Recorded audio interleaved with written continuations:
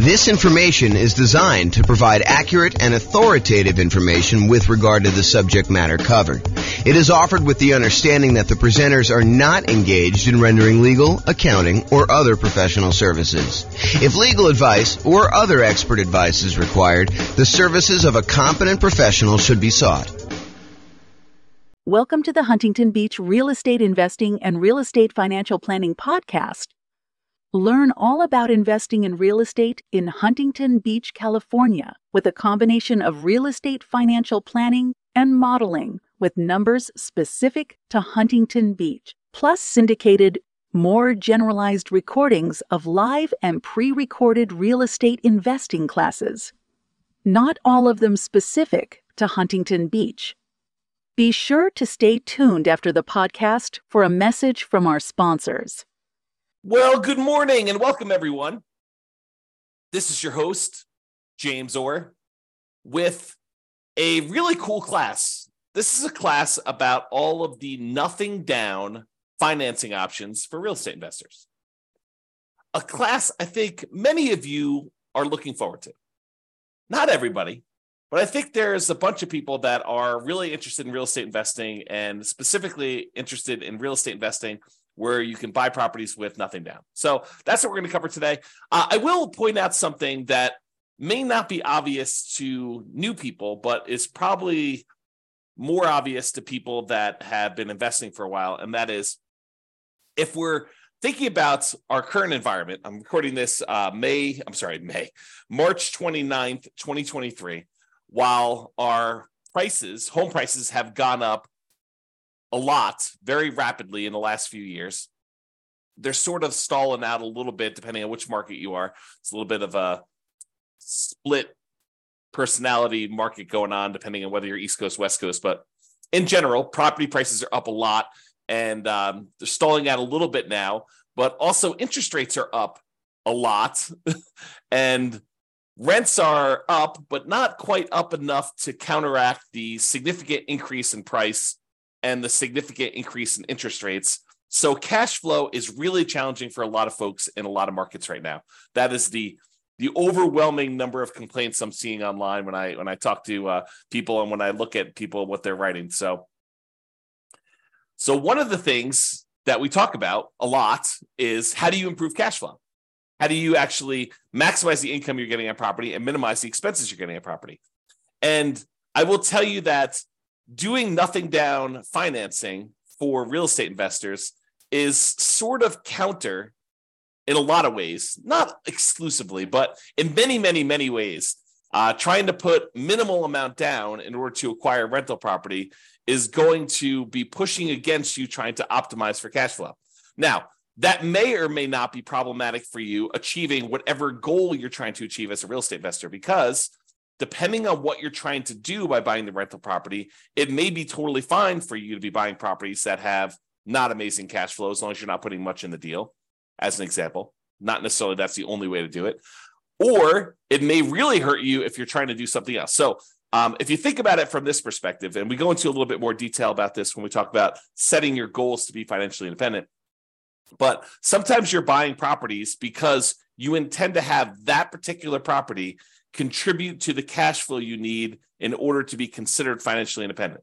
In order to be financially independent, a lot of times we need to have income coming in from all of our assets, whether that's real estate or stocks or bonds or whatever else you've got your money invested in, to have some safe withdrawal rate, plus all the kind of passive income stuff like pensions, annuities, and Social Security. The sum of all of those things, cash flow from properties, your invested assets times your safe withdrawal rate, and then all three of those passive income sources, all of those need to add up and combine in order to overcome your expenses. So if you're buying properties with the intention of the cash flow from them to actually help you become financially independent, then making sure that you have positive cash flow and as strong a positive cash flow as possible, kind of like the best bang for your buck, the money you put into the deal to get the best cash flow. Although maybe sometimes you're willing to de-risk by doing some things that aren't optimal from a return on investment standpoint, but they're optimal in a kind of like conservative, reduced risk safety standpoint. But a lot of times we'll take this money and we will go ahead and buy properties that are going to contribute to improving cash flow. Now, that's great if you're trying to do that particular strategy, if you're trying to use the properties in order to generate the cash flow. However, not everyone is doing that. And so it's important to realize what your goal is. Sometimes we're buying properties as like a rocket booster to kind of grow as an asset, not necessarily cash flow, but grow in value so that we can take the proceeds from that and then use that eventually to convert it to some type of income producing or pay off other properties that we have. So in other words, let's think of it this way. Sometimes you're buying properties in order to get the cash flow. That's kind of option A. Option B is you buy a property that doesn't have amazing cash flow, but that you know has got significant equity growth opportunities and some other aspects to it, like debt pay down or something like that, where you're growing your portfolio very rapidly. Then 1, 2, 3, 4, 5 years from now, you're going to take the equity you've acquired in that particular property. You're going to then liquidate that property and use the proceeds to maybe pay off the other properties you have to really improve cash flow on those. Or maybe you're going to take that and use it as a down payment to buy something that will cash flow a lot better at that point. Or maybe you're going to take that money and actually invest it in stocks or bonds or whatever it is and use your safe withdrawal rate in order to do that. Or maybe you're going to take the money and you're going to buy annuities to kind of de-risk in that way. So there are different options you do. And if you remember, although you may not have seen this before, although those that have will kind of remember. So when we think about the returns we're getting by buying real estate, a lot of times the return on equity actually goes down. It decreases over time so that the return you're getting really early on when you buy a deal is massive usually. And that's usually the highest you're getting. And then that return, if you hold it for 1, 2, 3, 4, 5 years, it actually starts to decline pretty rapidly and your return goes down. So sometimes we're taking properties that we're buying with these really high returns early on, then we're using those as kind of like rocket boosters in order to then pay off other properties. A really common version of this strategy is in the Creating Wealth book by Robert Allen. He talks about buying 2 properties a year for 20 years, and then at the end of that 20 years, taking half of the properties, selling them off, and using the proceeds to pay off the first 10 properties that you bought so that you then have 10 free and clear properties, but you had to buy 20 in order to get there. And if you're trying to do the strategy like that, then buying properties with nothing down can really help you get to that end goal. Not necessarily that those properties are going to be cash flowing amazingly, because that's the opposition you have, but that's the idea. Okay, so now that I've gone off on a crazy tangent early on, let's get right into the nothing down financing options for real estate investors, and we'll cover what they are. All right, so here they are. Here are the nothing down financing options for real estate investors. The first one is the entire creative financing family of options. And I'm going to go over what those are here in the next slide, not into like excruciating detail, but I will go over what they are so that you're familiar with which ones there are and kind of maybe a comment or two on whether they're likely to be nothing down. But the idea is that when you're going out and you're talking to a seller, in a lot of cases, some type of seller with motivation, they're motivated in order to sell their property, you are negotiating the terms of some type of creative financing strategy. Whether you go to a seller and you get owner financing, or you go to a seller and you take over existing debt by buying a property subject to or wrapping their existing loan, or you negotiate a lease option with the seller who's having a hard time selling a property, so you're leasing it from them with the option to buy it later. The terms you negotiate with that particular seller are completely wide open. There are no set standards by like the traditional lending institutions saying you can or cannot do this. Now, some of them there are, like loan assumption. It's going to be hard for you to do that. But for all the creative options, which we'll go over here in a second, because you're negotiating directly with the seller, those can all be nothing down. Now, I will tell you that they can be nothing down, but you're more likely to see them as some down. Sometimes a little bit down, sometimes a lot down. It's really what you're willing to do will determine how many deals you can do. For example, let's say you go to a seller, and the seller says, okay, I'm okay with your creative financing stuff, but I need a little bit of money up front. I need $10,000 or $20,000 or $50,000 or $100,000 in order to do this deal. And the deal is really, really, really good. But if you're saying I only will do deals that have nothing down, you may have to walk away from that particular deal, even though it would be otherwise a good deal and would require a little bit of money down. Okay. Now, there may be another seller that's like, sure, I'll do nothing down. It doesn't matter to me at all. And you could do those. But I think you'll find more deals and a wider variety of deals. And sometimes I could argue better deals if you're willing to put a little bit down. Okay. All right. So that's creative financing. Private money and hard money. A lot of people just interchange these. I actually think of them as different. So private money, in my mind, is a lender is someone who is not in the business normally of lending money. And the most common example I use is grandma. You're at Thanksgiving dinner. You're telling grandma that you are doing this real estate thing. You're investing in some properties, and maybe you're flipping properties, and you're going to this hard money lender, and the hard money lender is charging you, 15% and 2 points. So they're charging you 2 percentage points of the loan in order to initiate the loan, and they're charging you 15% interest for the 6 months or 8 months or 12 months or whatever that you have the loan out there for. And grandma says, "Whoa, 15%. I'm only getting 4% on my CDs. I've got $500,000 in CDs. How about I loan you the money instead of getting 15%? Let's say you pay me 7% or 8% or 9% or 11%." And you say, "Grandma, that sounds great." And she's like, "Well, it's better for me. I don't want to give the bank this money, and they're only paying me 4%. I'd rather have you do it. You can make some money with it, and I get more than what I get in the bank." Or maybe even grandma says, "I'll do it for the same 4%. I might as well."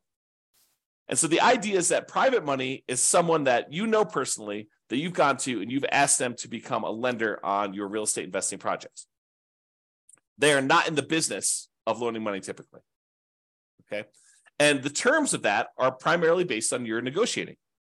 If you go to Uncle Charlie, and Uncle Charlie is a shrewd businessman, and he's like, I would be willing to do this, but I want you to have some skin in the game. I want you to be, invested in the deal. I want you to have 10% or 20% of your own money in the deal, and I'll loan you as much as you need.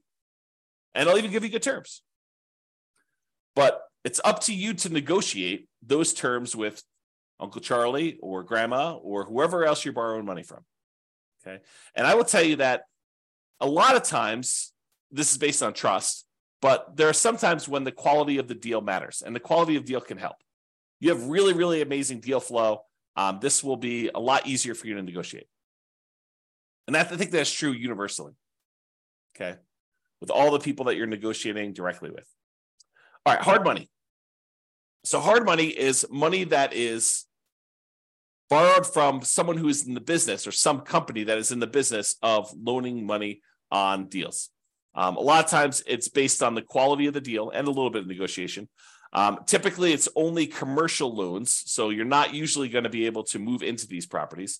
There are probably few exceptions to that, but most of the time, a lender doesn't want to deal with the loan requirements of making loans to people that are going to own or occupy. The rules for that are different, my understanding, and so they do not want to make these loans to people who are going to own or occupy. They want to make them on someone who's going to buy a property, flip it, or buy it as a rental and do something like that. Okay. So typically commercial properties only, typically not good for house hackers or nomads that are trying to do this stuff. And hard money loans, they can be nothing down if you have a good enough deal, and you can go in there, and the rates on them tend to be a little bit higher. They also tend to charge some points, although not always, but it tends to be that way.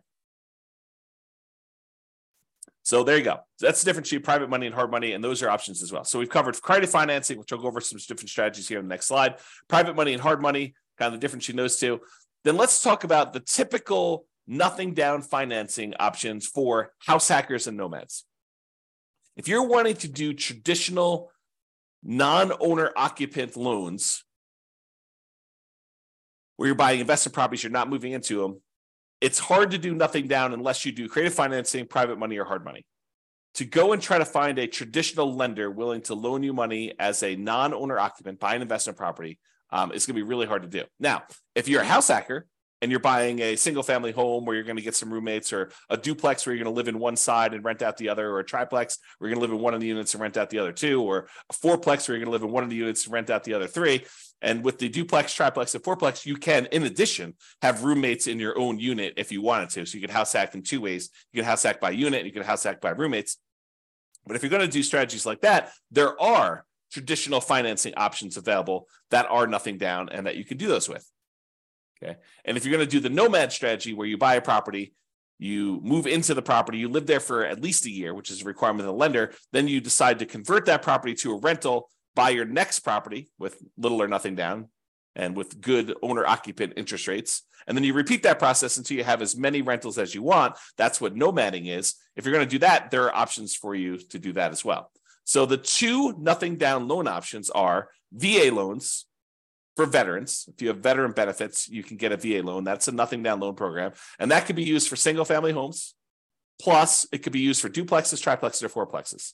So you do a nothing down loan program and be able to buy a duplex, triplex, or fourplex, or single family home if you're doing that either as a house hacker or as a nomad. But you got to move into those units. You cannot buy a non-owner occupant property with a VA loan. You have to move in. Okay. And the other nothing down loan option that house hackers and nomads can use are USDA loans. USDA loans are typically for rural properties.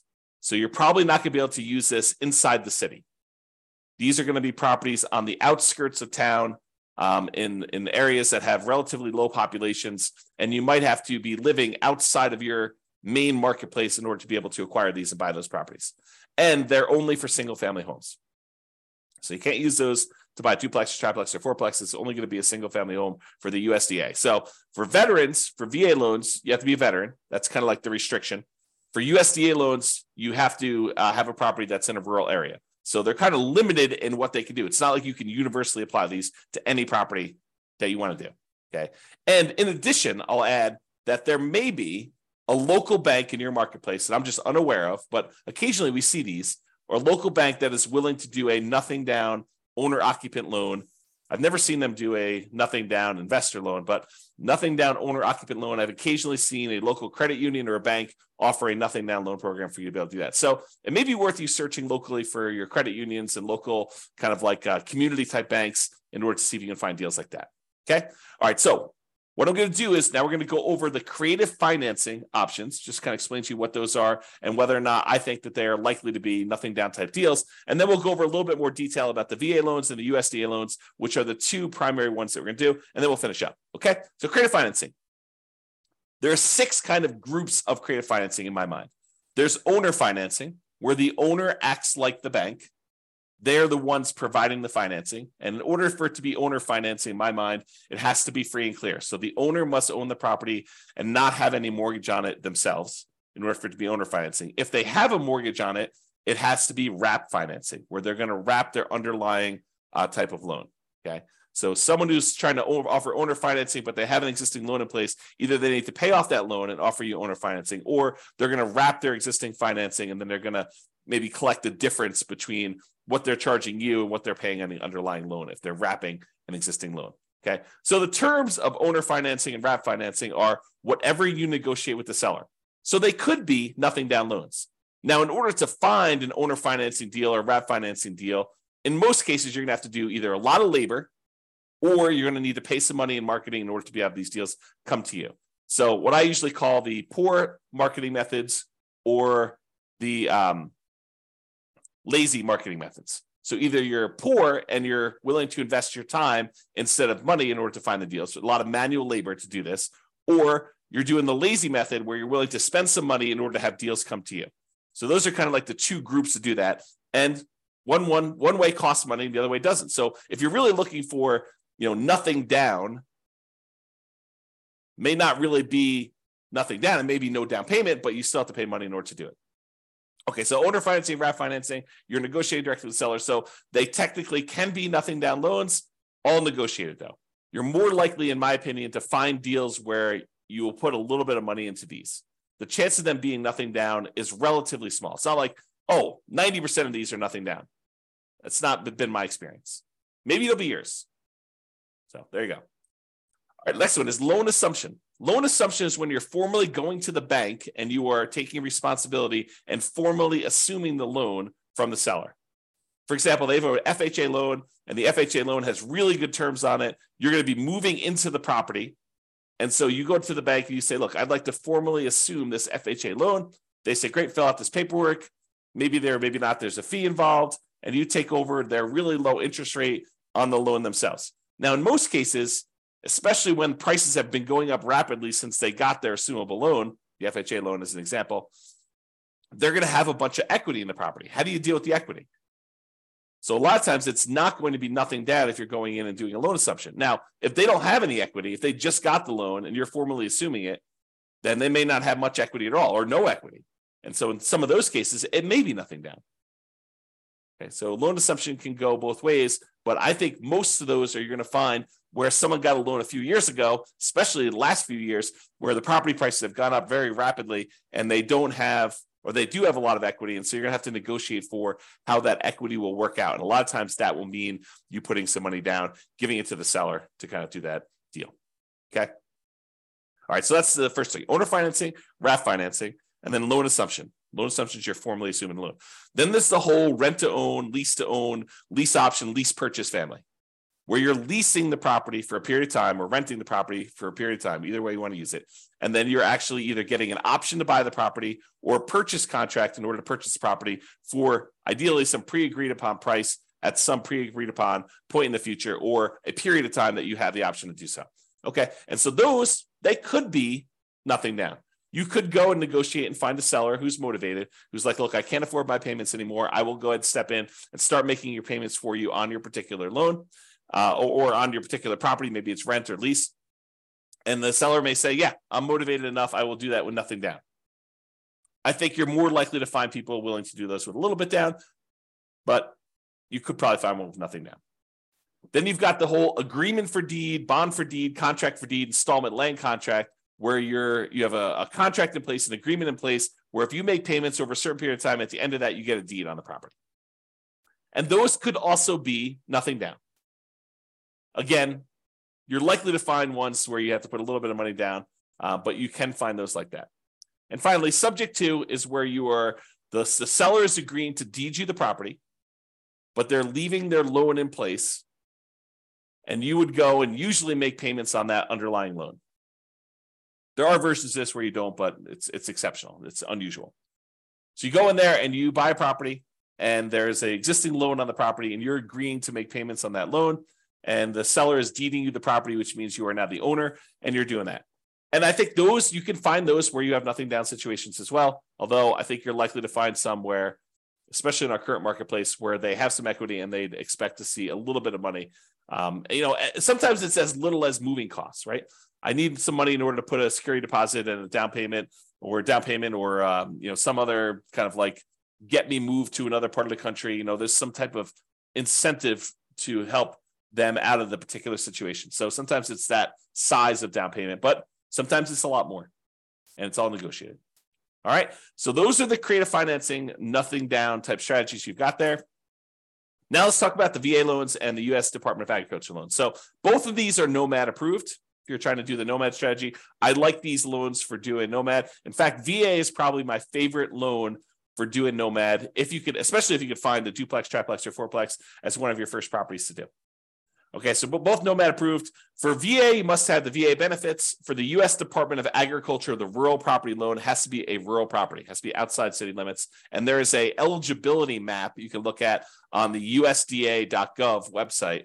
You type in the address of the property, and it will tell you if it's a USDA eligible property. The link is shown here. I'll put it in the show notes if I remember to do that. If I don't, go ahead and reach out to me, and I'll go ahead and add it retroactively. But you can go ahead and look at the eligibility map, or just search Google. I mean, you don't need to reach out to me. Yeah, by the time you search it in Google, you'll get a response faster than me. It's USDA eligibility map, and it'll just show you where the USDA property are eligible. So you take an address of a property you're looking at, whether that's some property that you found through marketing of your own, or if it's property listed in the MLS, you go look at the property there. And by the way, don't take real estate agents' words that it is a USDA eligible property. You should verify this yourself. Okay, it'll be verified when you do it, but better to know before you go under contract whether it's eligible for USDA, nothing down or not. Okay. All right. So there's eligibility map for you to determine that. This doesn't apply. VA, you can do rural properties or properties in the city. It doesn't really matter. But you do need to have the VA benefits if you're doing the VA type of loan. So in both cases, 100% plus financing is available. 100% financing is available. With the USDA one, it's really financing, but you still have to pay the upfront, kind of PMI and stuff like that. With veterans, with the VA loan, the veterans loan, you can actually roll in your upfront funding fee, which makes it truly nothing down. So the VA loan is awesome. It's really, really good loan. A lot of times they have really good rates on them as well. Both of those are fixed rates.